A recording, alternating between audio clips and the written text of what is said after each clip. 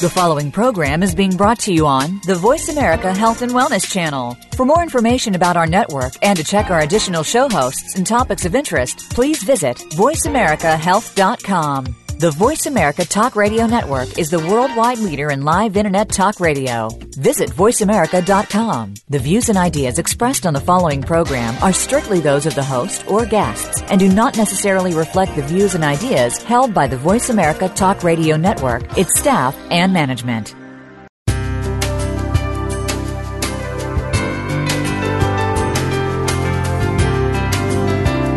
Good afternoon and welcome to Frankly Speaking About Cancer with the Cancer Support Community. Your host is Kim Tibaldo, President and CEO of the Cancer Support Community.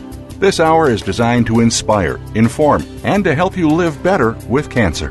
Now, here's your host, Kim Tibaldo. Welcome to Frankly Speaking About Cancer, an internet radio show that focuses on informing and inspiring people to live well with cancer. I'm Kim Tibaldo, CEO of the Cancer Support Community. The Wellness Community and Gilda's Club have united to become the Cancer Support Community, one of the largest providers of cancer support in the United States and around the world. Our services are offered at more than 100 locations worldwide and online at www.cancersupportcommunity.org. Well, we know that clinical trials are extremely important in finding new ways to treat cancer and help patients to live well with their diagnosis.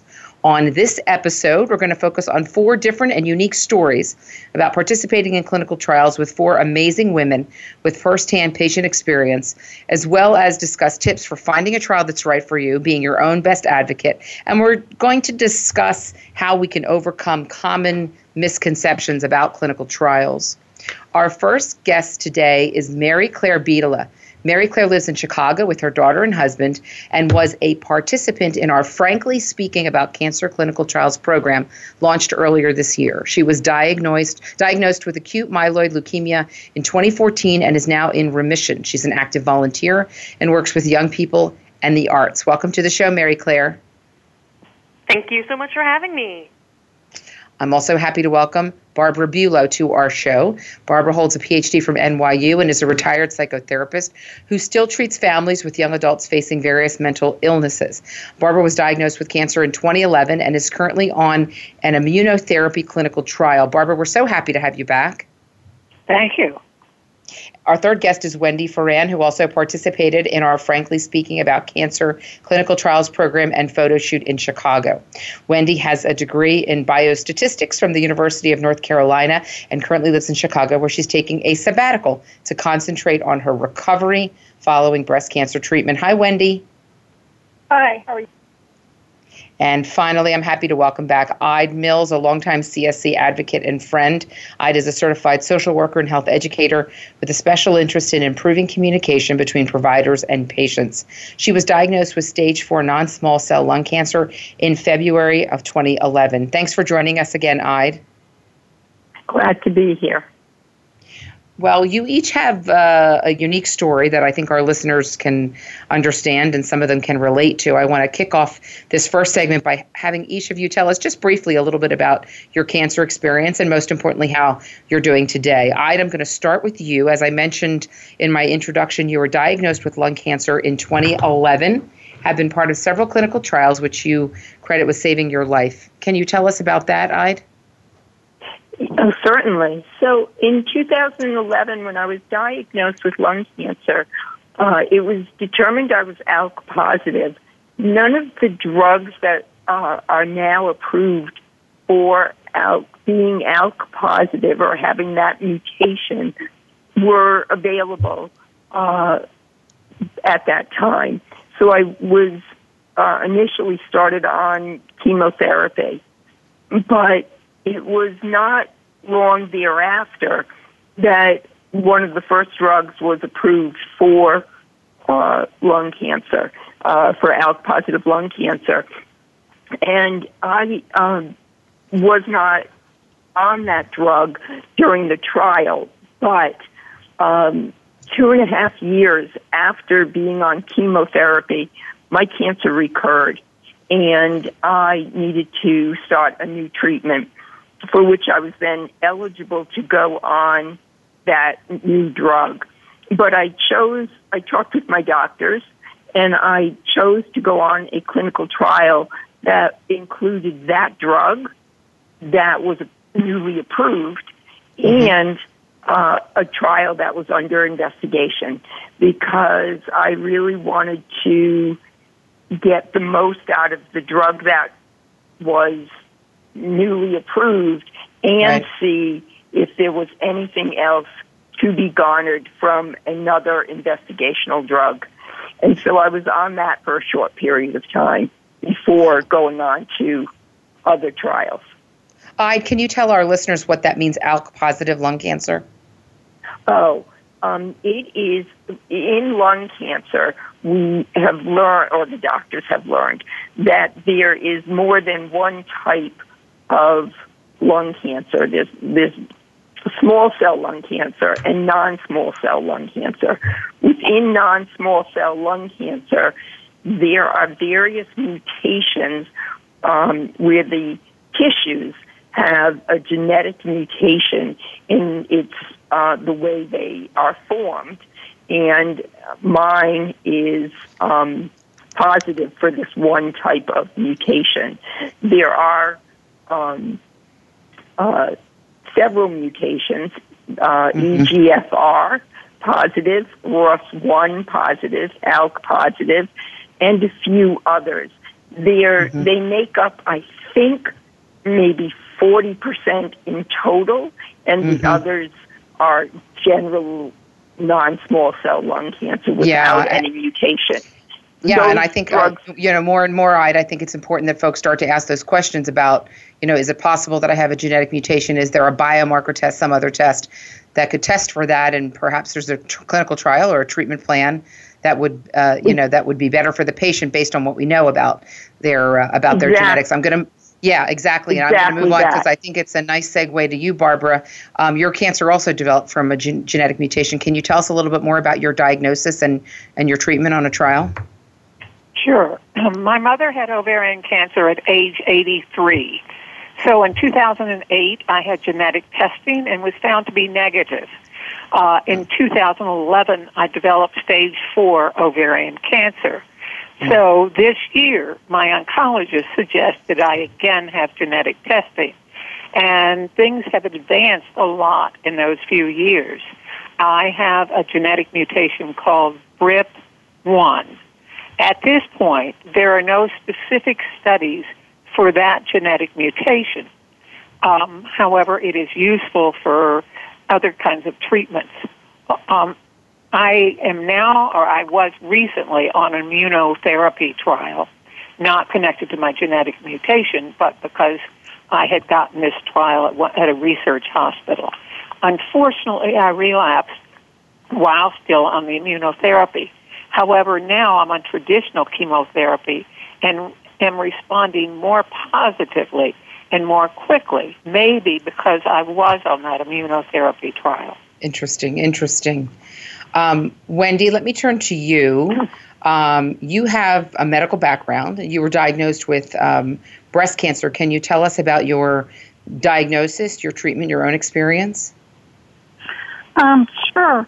I basically coming back from taking my daughter to college, or picking up my daughter from college, I found a lump in my breast, and it was getting big rapidly. So it was important that we try to do things as fast as possible. When I went and got diagnosed, they didn't want to really tell me over the phone what it was.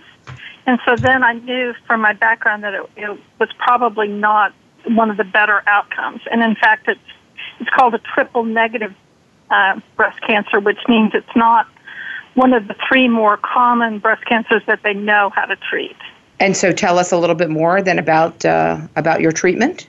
Well, basically because I knew it was one of the breast cancers without the really positive outcomes that people expect, I went out to the internet and researched and found a clinical trial that I thought I would be eligible for. So then when I went in to talk with the oncologist at Northwestern, I brought up the clinical trial, and I actually became patient number 1 in it at Northwestern.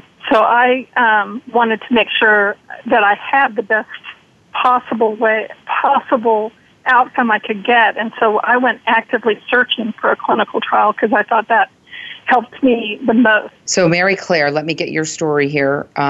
You were diagnosed with AML, acute myeloid leukemia, which is fairly rare for someone your age. Can you tell us about how you were diagnosed and what your treatment has been like? Absolutely. So I was diagnosed in 2014.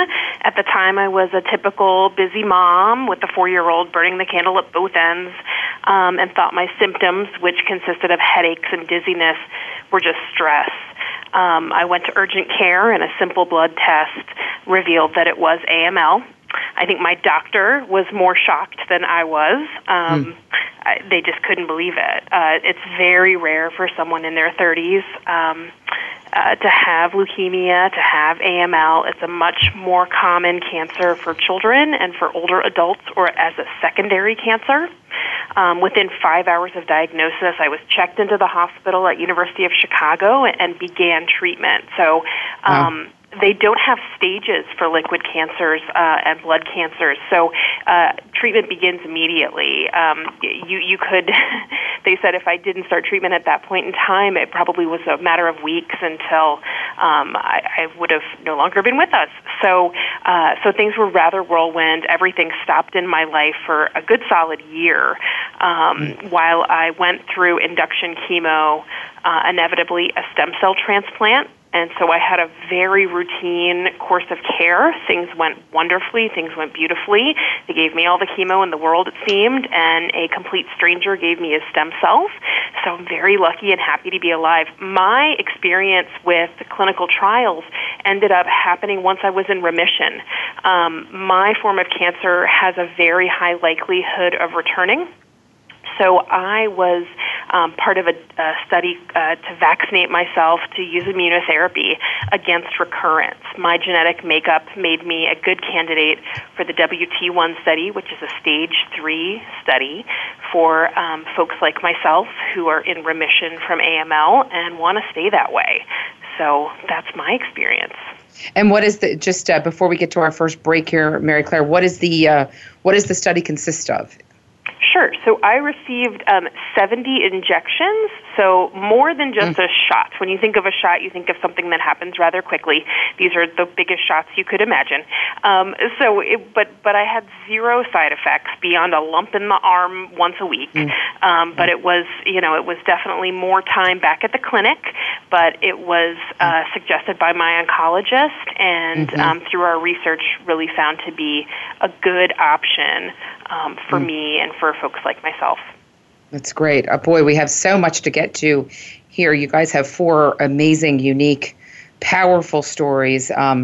This is Frankly Speaking About Cancer. We're learning more about clinical trials from a patient's perspective. We have 4 wonderful women on the show today. We've got a lot more to cover. We just had a chance to hear from Barbara, Wendy, and Mary Claire about their stories to sort of give us some of that background and some of that foundation. We're going to talk a little bit about our cancer support community, our Frankly Speaking About Cancer clinical trials program, the importance of participation in trials, and really do some myth busting on the show today and really get to some of the facts here. This is Frankly Speaking About Cancer. I'm Kim Thiboldeaux. We're going to take a quick break. Don't go away. We'll be right back.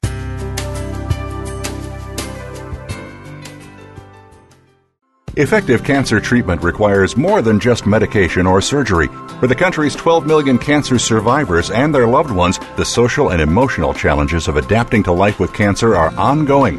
How to handle coworkers' questions, how to get comfortable with new physical realities, how to reassure worried family members, or explain to friends your priorities have changed. The cancer support community is ready to help by providing free counseling, education, and hope for survivors and their caregivers. Whether online or at over 100 locations around the world, the cancer support community is ready to offer the support you need to live a better life with cancer. For more information on support groups, publications, nutrition, exercise programs, and more, call 1-888-793-9355 or visit us online at www.cancersupportcommunity.org. That's cancersupportcommunity.org. The Cancer Support Community, a global network of education and hope. Cancer Support Community is proud to be a partner of Magnolia Meals at Home, a new pilot program that aims to help patients by providing nourishing meals to households affected by breast cancer so loved ones can spend more quality time together. This program is currently available in and around 2 pilot cities, Andover, Massachusetts, and Woodcliff Lake, New Jersey. Participants will receive 1 delivery of meals every month for up to 6 months when enrolled in the program. Each delivery includes up to 7 meals designed to help meet the nutritional needs of people living with breast cancer and 10 meals for family members. This novel program is brought to you by the AZI Women's Oncology Program, Magnolia, Cancer Care, the Cancer Support Community, and Meals on Wheels Association of America. To find out if you or loved ones are eligible, visit online at www.magnoliamealsathome.com or call 617-733-5848. People living with breast cancer often find it difficult to ask for help, and many of the people in their lives want to help but don't know how. During National Breast Cancer Awareness Month, Cancer Support Community is proud to support Meal Train, sponsored by Magnolia, which utilizes mealtrain.com, a free shared online calendar to streamline the process of giving and receiving meals for families coping with breast cancer.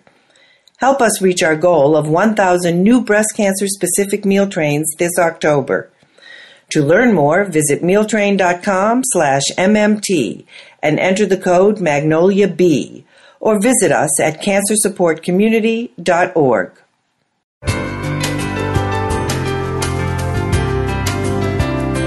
You're listening to Frankly Speaking About Cancer with the Cancer Support Community, an inspirational program offering the resources you need to live a better life with cancer. Now here's your host, Kim Thiboldeaux, President and CEO of the Cancer Support Community.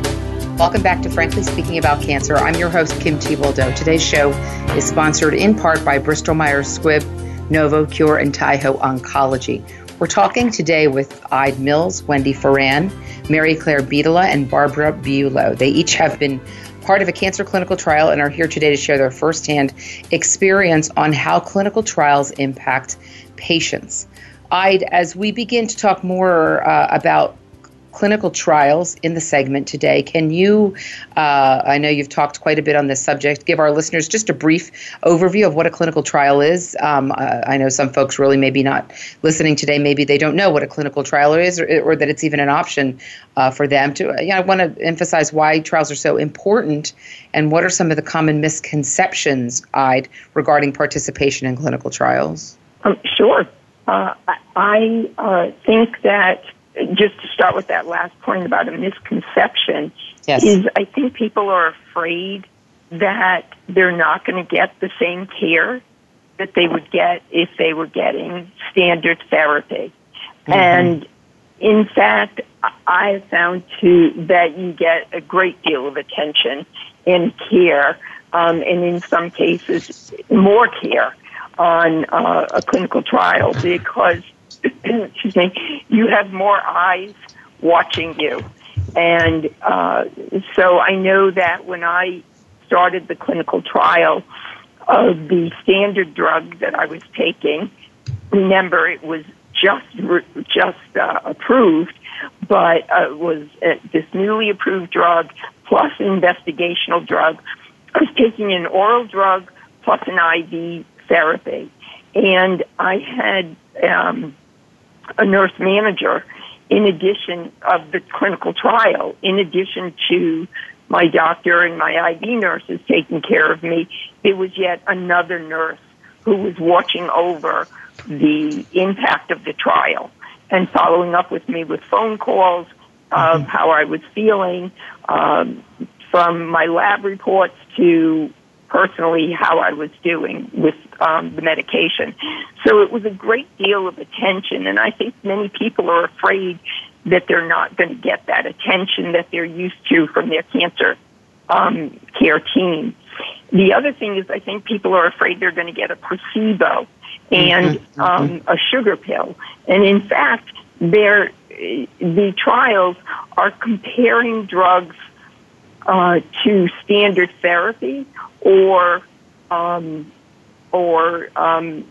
testing a new drug that is an actual drug. Nobody is getting a sugar pill. They're getting actual therapy. And I think people are afraid of that as well. And I think another thing that's difficult for people is to potentially change their treatment team. And that does and can happen if you choose to get your treatment through a trial at another center, or cancer center.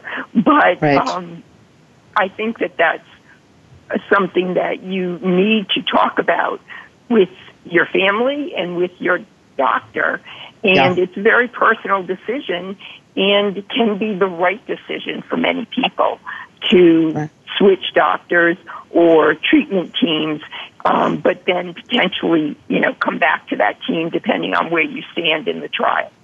Right. So, Wendy, I think brings up some great points, and maybe you can help us talk a little bit more about, really what we're studying in these cancer clinical trials, and what are some of the types of trials, that are out there for folks with cancer, folks who have or have had a cancer diagnosis. Wendy. Well, I'd brings up some very good points. The tests today are against whatever the standard of treatment. It's no longer no treatment versus a treatment, and that's something everybody needs to be aware of.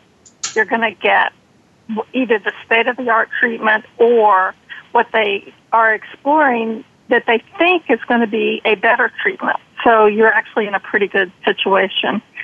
And it's not just drugs that get tested in clinical trials. They're also testing some things on what are some ways that can help you cope with some of the side effects that you get in cancer or from the cancer treatments. They've got some clinical trials on whether even, say, Fitbit can help you cope with it. They've got some trials have happened which show that yoga is a very good form of exercise for people with cancer. Because not only does it help you exercise, it helps you mentally keep sharper. So it's not just drugs that get tested. It could be things that are helping you cope, or things that could be helpful in a family situation. Yeah, and I think that I just want to turn to Mary Claire, because Mary Claire, I think you had a little bit of a different experience, because we know that when someone finds out that they have cancer, that one of the first things they do is that they do as much research as they possibly can. And oftentimes folks have days, have weeks to gather that information, get a second opinion, make those treatment decisions. You did not have the luxury of that time. And that sounds like a kind of a pretty frightening place to be. How did you process that? Did you have to have sort of faith in the team that you had in front of you? What was that like for you?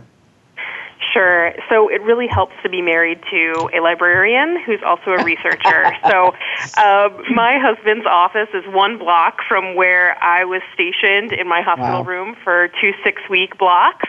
And so he's an academic librarian, and so we live in Hyde Park. We are part of the U Chicago community, and it was really awesome to be able to get the word out rather quickly and say, to my husband and to friends that, we're going through this, we need some help.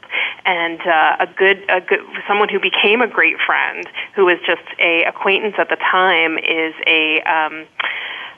my good friend who is a pharmacist, but an oncology pharmacist, stepped up and she said, look, I'm going to come and we're going to go through everything and I'll hold your hand through this. And so we really kind of assembled our own team in those early days to figure things out. There were a lot of resources available at University of Chicago as well, but I think understanding from day one, what clinical trials are, how research operates, just my downstairs neighbor runs a lab at the University of Chicago. So I have a general understanding to begin with of, how this kind of research works and ethically how it works. So I was very open from day one. And I think I did my first clinical trial the second day I was in the hospital, like right after I'd been diagnosed. And it was this little perky medical student popped in, and she asked me 5 questions on an iPad about my room and the placement of the bed. Something really, really basic and easy and had to do with the lighting or something. And she didn't want to bother me, but I was just excited to talk to someone who wasn't going to give me bad news or give me those big puppy dog, I'm so sorry eyes. So in some ways, that was a really positive interaction too. And, Mary Claire, I just want to say that, obviously I and Wendy have started to give us a good overview of clinical trials. Some of the misconceptions I know, we talked about. One is folks think that there's maybe a placebo in a cancer treatment trial, which there almost never is. Another misconception that folks have is that they believe that you only would participate in a clinical trial if everything else has failed and there was nothing else for you, sort of a Hail Mary in that scenario, which we certainly know is not the case. And we have really encouraged folks to ask about a trial when they are diagnosed with cancer. But your trial was a little bit different as well. Your trial was a trial that started after your treatment ended. Is that right? Absolutely. So after my treatment had ended, after I was off immunosuppression, anti-rejection drugs for my stem cell transplant, what many people call a bone marrow transplant, I was approached by my oncologist with actually a range of different clinical trial options, things that were actively being studied and researched on AML patients who were in remission at the University of Chicago. And she said both of them were vaccine-based, were both immunotherapy. Immunotherapy is really big at most research institutions right now. University of Chicago is certainly in that camp. And this is the WT1 study, and the goal is to teach my immune system to fight any instance of recurrence. So I had a series of injections. They were uncomfortable, but it really did. And this is an odd thing to think about, but for me, I wasn't ready to go back to work. I was still unbelievably fatigued and mentally exhausted. I was more comfortable at my doctor's office than I was going back to work. I needed a few months, a few bits of time to kind of slowly get back into the real world. And by being on this clinical trial, by still being monitored very closely, it gave me that comfort and support that I needed to kind of bridge back to normal life. And so it was helpful in that way. And then the hope is that it will be helpful and make sure that I don't relapse. But only time will tell that. Absolutely. And Wendy, is there a part of you, just we're almost at our break here, but a part of you that also thinks like, boy, I'm contributing to the science. I'm maybe what maybe my experience and what is learned from my own experience may actually help or benefit others into the future. Is that something that's crossed your mind? Oh, definitely. That's really what I was so happy about, is finding this study and then being an early participant in it and watching the good successes that they've had among the people after me. I'm hopeful that this drug will be approved by the FDA and then be out there for everybody to use that's on triple negative. And that, if the people before us had not participated in clinical trials, we would know about some of the great successes that they've had. And I think all the diseases or all the cancers that the participants today have. Yeah, and I think that altruistic piece is also a piece that I've heard a lot of patients talk about, that hopefully it's going to help me, but I also hope that it's going to help others into the future, and that's a part of being, contributing to the greater body of science. This is Frankly Speaking About Cancer. We're talking about cancer clinical trials and the importance of participation in clinical trials, and we're bringing the perspectives of 4 different women who have participated in trials. We're going to take a quick break. Don't go away. We'll be right back.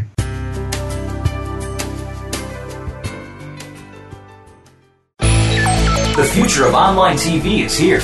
View exclusive content from your favorite talk radio hosts and new programs that you can't see anywhere else. Visit voiceamerica.tv today. Effective cancer treatment requires more than just medication or surgery. For the country's 12 million cancer survivors and their loved ones, the social and emotional challenges of adapting to life with cancer are ongoing. How to handle coworkers' questions, how to get comfortable with new physical realities, how to reassure worried family members, or explain to friends your priorities have changed. The Cancer Support Community is ready to help by providing free counseling, education, and hope for survivors and their caregivers. Whether online or at over 100 locations around the world, the Cancer Support Community is ready to offer the support you need to live a better life with cancer. For more information on support groups, publications, nutrition, exercise programs, and more, call 1-888-793-9355 or visit us online at www.cancersupportcommunity.org. That's cancersupportcommunity.org. The Cancer Support Community, a global network of education and hope. Now you don't have to stay linked to your desktop or laptop. Take Voice America on the go and listen anywhere. Get our mobile app for iPhone, BlackBerry, or Android at the Apple iTunes App Store, BlackBerry App World, or Android Market.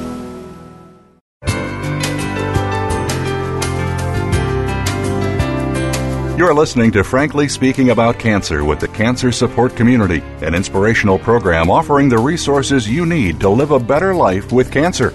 Now here's your host, Kim Thiboldeaux, President and CEO of the Cancer Support Community. We're back with Frankly Speaking About Cancer. I'm your host, Kim Thiboldeaux. Today's show is sponsored by Celgene Corporation, EMD Serono, and Takeda Oncology. We learn a lot about cancer and cancer treatment from the patients themselves, and that is especially the case with clinical trials. Here to help us learn more about the importance of participating in clinical trials are four people who themselves have been part of a clinical trial: Barbara Bulow, Mary Claire Beadla, Wendy Foran, and Ide Mills. Barbara, I want to start the segment with you. What led to your participation in an immunotherapy clinical trial? Just walk us through that as a patient. How did it come up? How was it explained to you? Did you know that a clinical trial would not have a placebo, a cancer treatment trial? Just walk us through that as just sort of a decision-making consumer in that process. As I mentioned, I have ovarian cancer stage 4. And for me, like many of the people that also have this, that means a chronic illness with treatment and then a break and then maybe another treatment.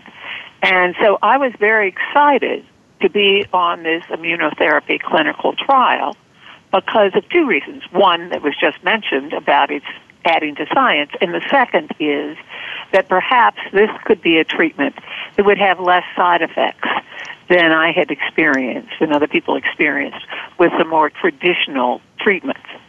Even though it did not help me at the time, I'm very glad that I was part of it because it does benefit other people, and as I mentioned, it may help the treatment that I'm getting now, which is more conventional. And how was it raised with you? How was it brought to your attention? How was it explained to you? Really from a very sort of nuts and bolts perspective. My oncologist referred me to Memorial Sloan Kettering Hospital. I went there last summer. They didn't have a study for me. And then when I completed some treatment, again, we contacted them, and they thought they had a study for me. So I was in remission at that time, and there was an immunotherapy trial that I should have been eligible for, but unfortunately before I started, I had relapsed, and so I was put on the trial I was on. I was also the number one guinea pig, I should say, but it was explained to me in a thorough way. They were very closely monitoring me, and it was a combination of an immunotherapy drug that has been helpful with other kinds of cancers and a vaccine that hadn't been tried before. So I felt very comfortable being part of this study. Being part of the study, And Wendy, how about you? How was the topic of clinical trials raised with you, with your healthcare team? What was that conversation like? What were your questions, concerns? What was the decision-making process for you?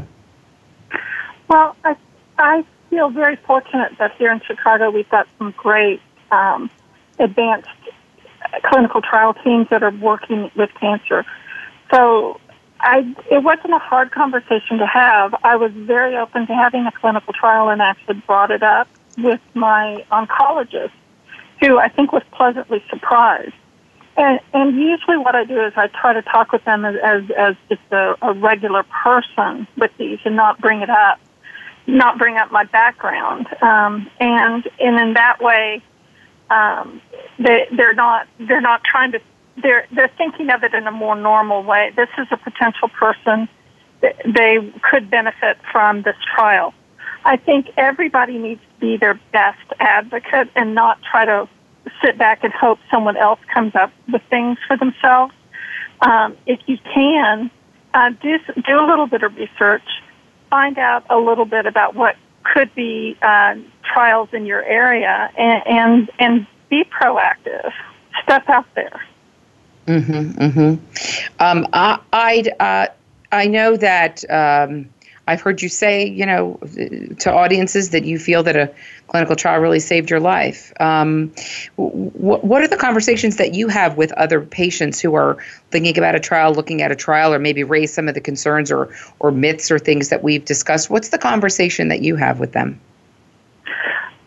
Well, I think usually when I work on something like this, is I'm talking to them about where are they in their cancer journey.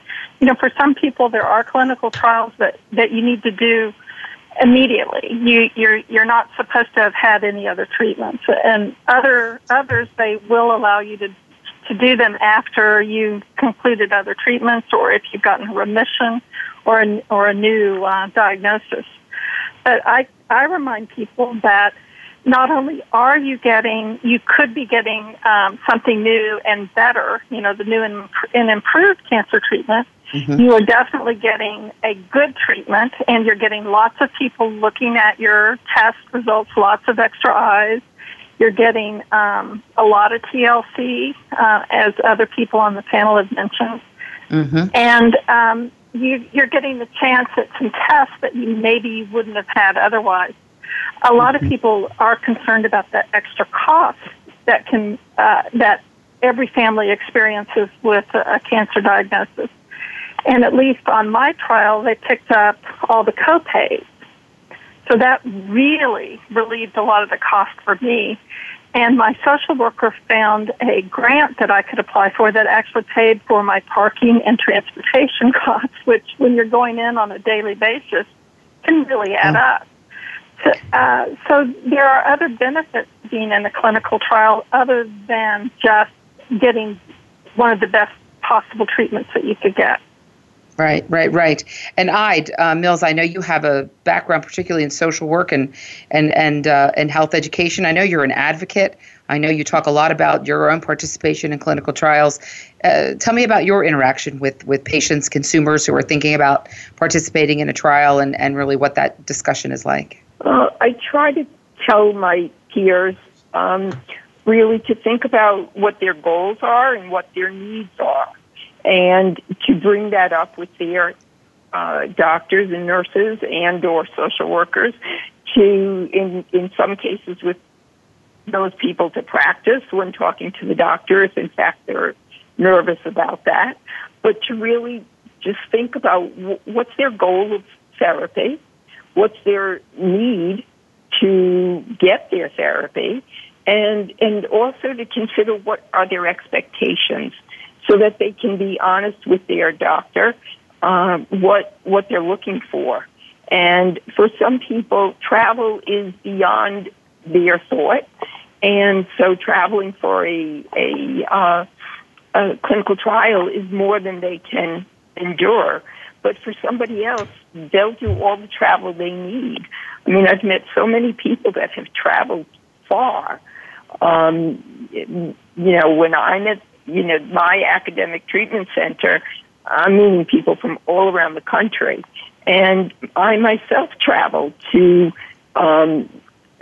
be assessed for a clinical trial. I didn't end up going on it, but I ended up traveling far to go to a trial that wasn't available at my center.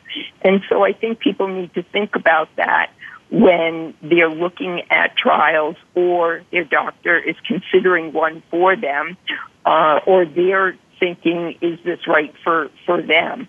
As somebody else on the call said, depending on where they are in their journey. I mean, I think the other thing to really make clear is that a clinical trial is not just when you're, at the end of the road with your treatment, yes, or you've heard that there's nothing else to do. As you mentioned, it's not just a Hail Mary. It may be, but it's not just that. I mean, I went on it, my first trial 2.5 years ago, or 3 years ago at this point.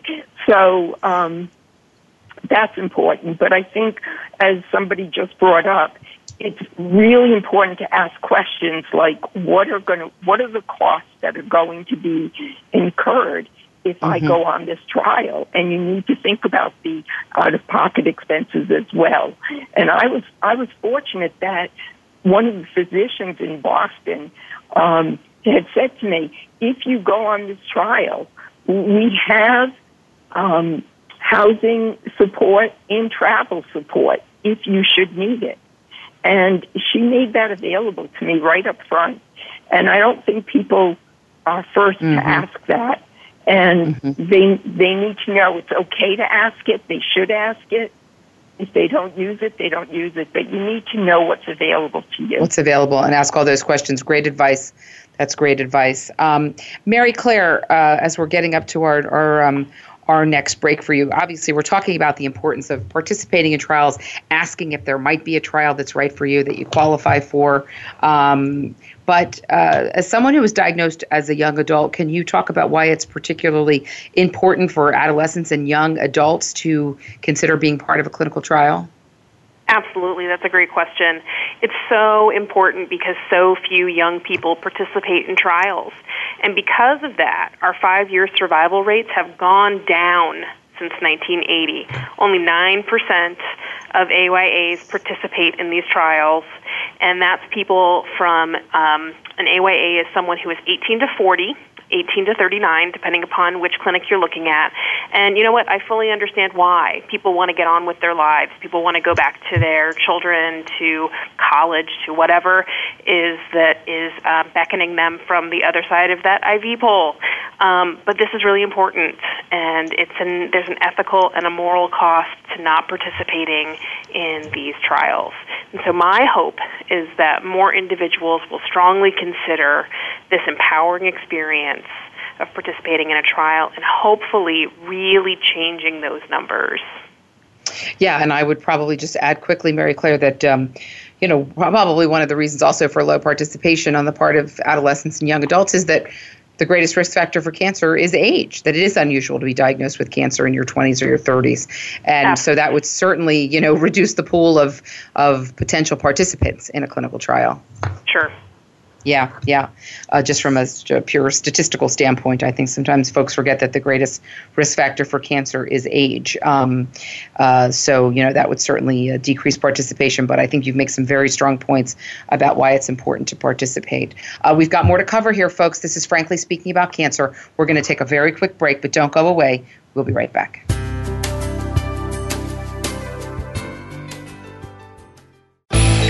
The future of online TV is here. View exclusive content from your favorite talk radio hosts and new programs that you can't see anywhere else. Visit voiceamerica.tv today. Effective cancer treatment requires more than just medication or surgery. For the country's 12 million cancer survivors and their loved ones, the social and emotional challenges of adapting to life with cancer are ongoing. How to handle coworkers' questions, how to get comfortable with new physical realities, how to reassure worried family members, or explain to friends your priorities have changed.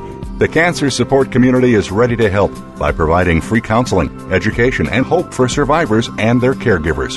Whether online or at over 100 locations around the world, the Cancer Support Community is ready to offer the support you need to live a better life with cancer.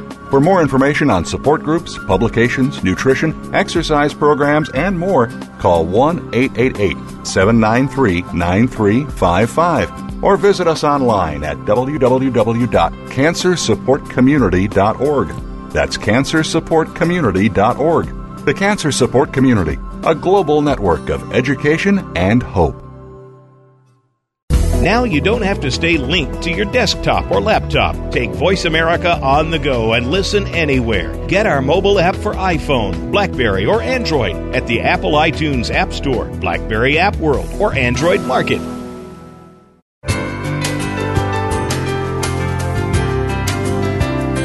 You're listening to Frankly Speaking About Cancer with the Cancer Support Community, an inspirational program offering the resources you need to live a better life with cancer. Now here's your host, Kim Thiboldeaux, President and CEO of the Cancer Support Community. We're back with Frankly Speaking About Cancer. I'm your host, Kim Thiboldeaux. Today's show has been sponsored in part by Lilly Oncology and Insight Corporation. We're closing out our show on clinical trials from the patient's perspective with Wendy Foran, Ide Mills, Barbara Bulow, and Mary Claire Beadla. I want to start our last segment by focusing on the future for a moment. This summer, you and I both had the immense honor of being part of Vice President Joe Biden's Moonshot Summit in Washington, D.C. Really, this idea that we want to really advance the innovation, 10 years of progress in 5 years' time. As you know, our view on this is it's not going to happen without the patient, and it's not going to happen without patients participating in clinical trials. Just give us a moment of your observations on that Moonshot Summit and this initiative, Ide. The Moonshot Summit was an honor to be there and to be amidst a room full of hundreds of very smart, dedicated, passionate people who wanted to make a difference for the world of cancer and help people. And I was just so moved by that whole day. It was heartwarming.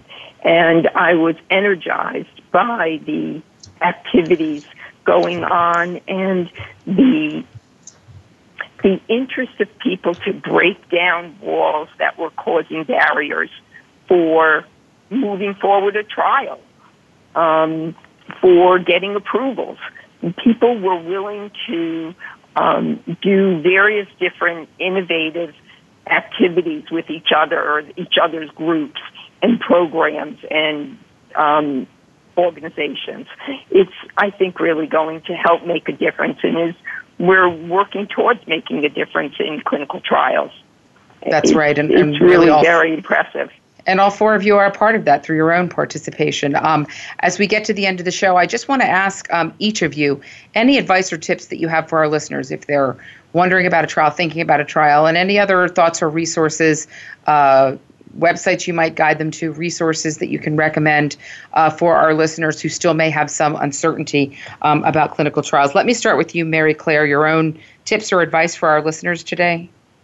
Absolutely. I have found some really great resources from within BMT InfoNet, and so that's specific to folks with liquid cancers, and there's a lot of access through their website as well as their yearly conference that is specifically for patients and getting that information out there and getting access.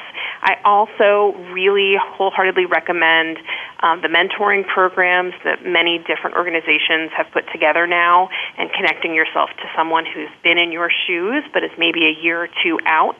Immerman Angels is the organization that I'm part of and I do mentoring with, but there are lots of other organizations out there too, and there's some great opportunities to learn more. Terrific. Great advice. Wendy, how about you? Thoughts for our listeners?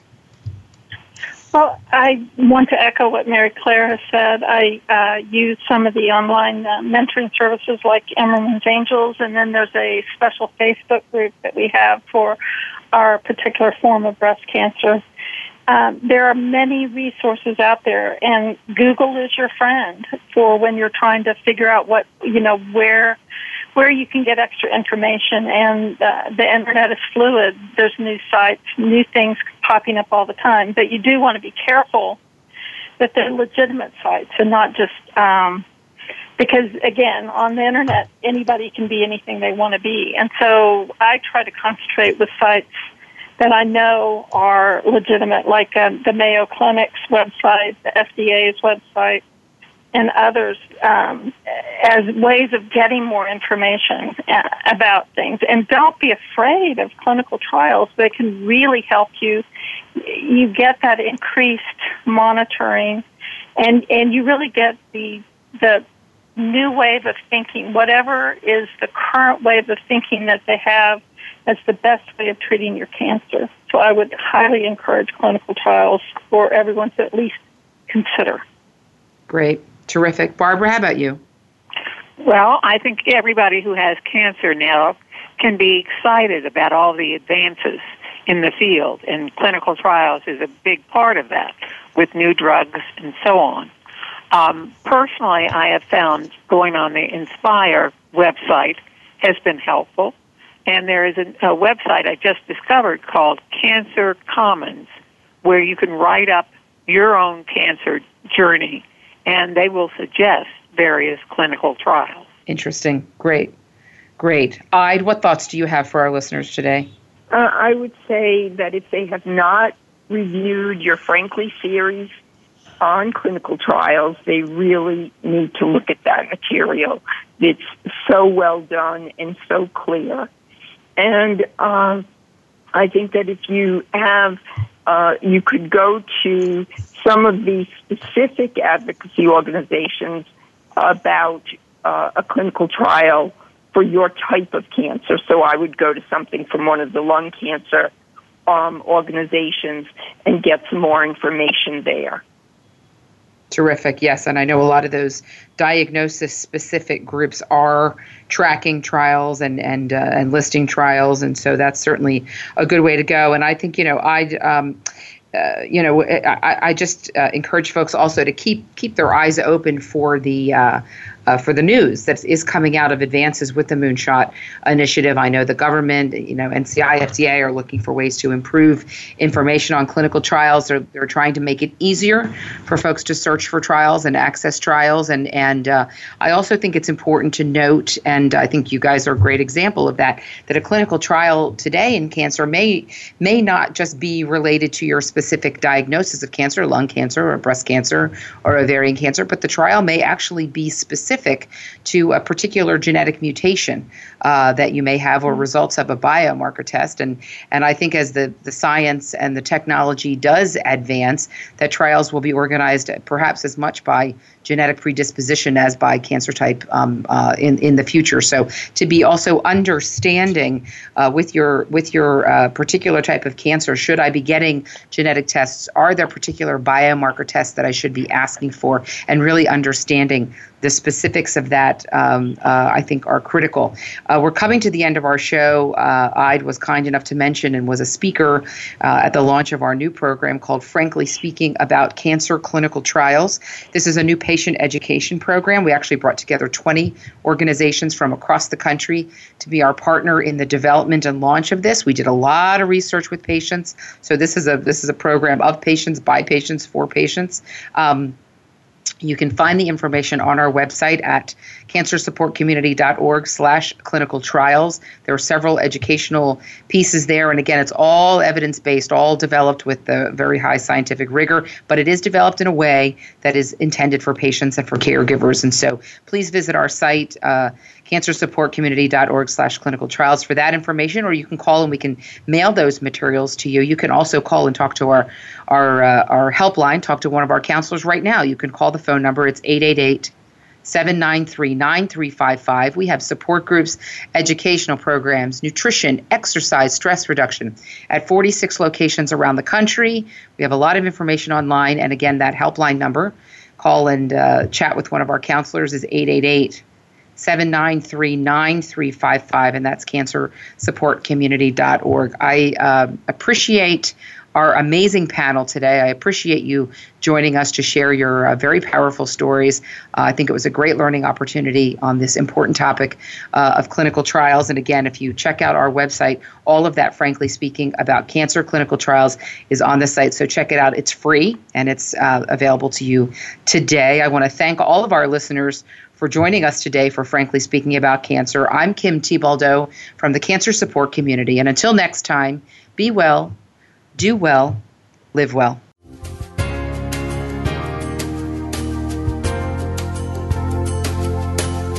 Thank you for joining us for Frankly Speaking About Cancer with your host, Kim Thiboldeaux. We're here for you every Tuesday afternoon at 1 p.m. Pacific Time and 4 p.m. Eastern Time on the Voice America Health and Wellness Network.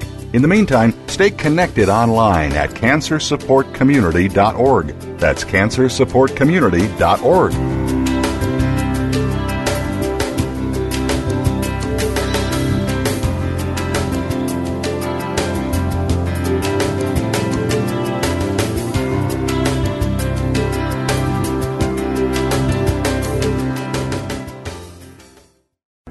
Thanks again for listening to the preceding program, brought to you on the Voice America Health and Wellness Channel. For more information about our network and to check out additional show hosts and topics of interest, please visit voiceamericahealth.com. The Voice America Talk Radio Network is the worldwide leader in live Internet talk radio. Visit voiceamerica.com. The views and ideas expressed on the preceding program are strictly those of the host or guests and do not necessarily reflect the views and ideas held by the Voice America Talk Radio Network, its staff, and management.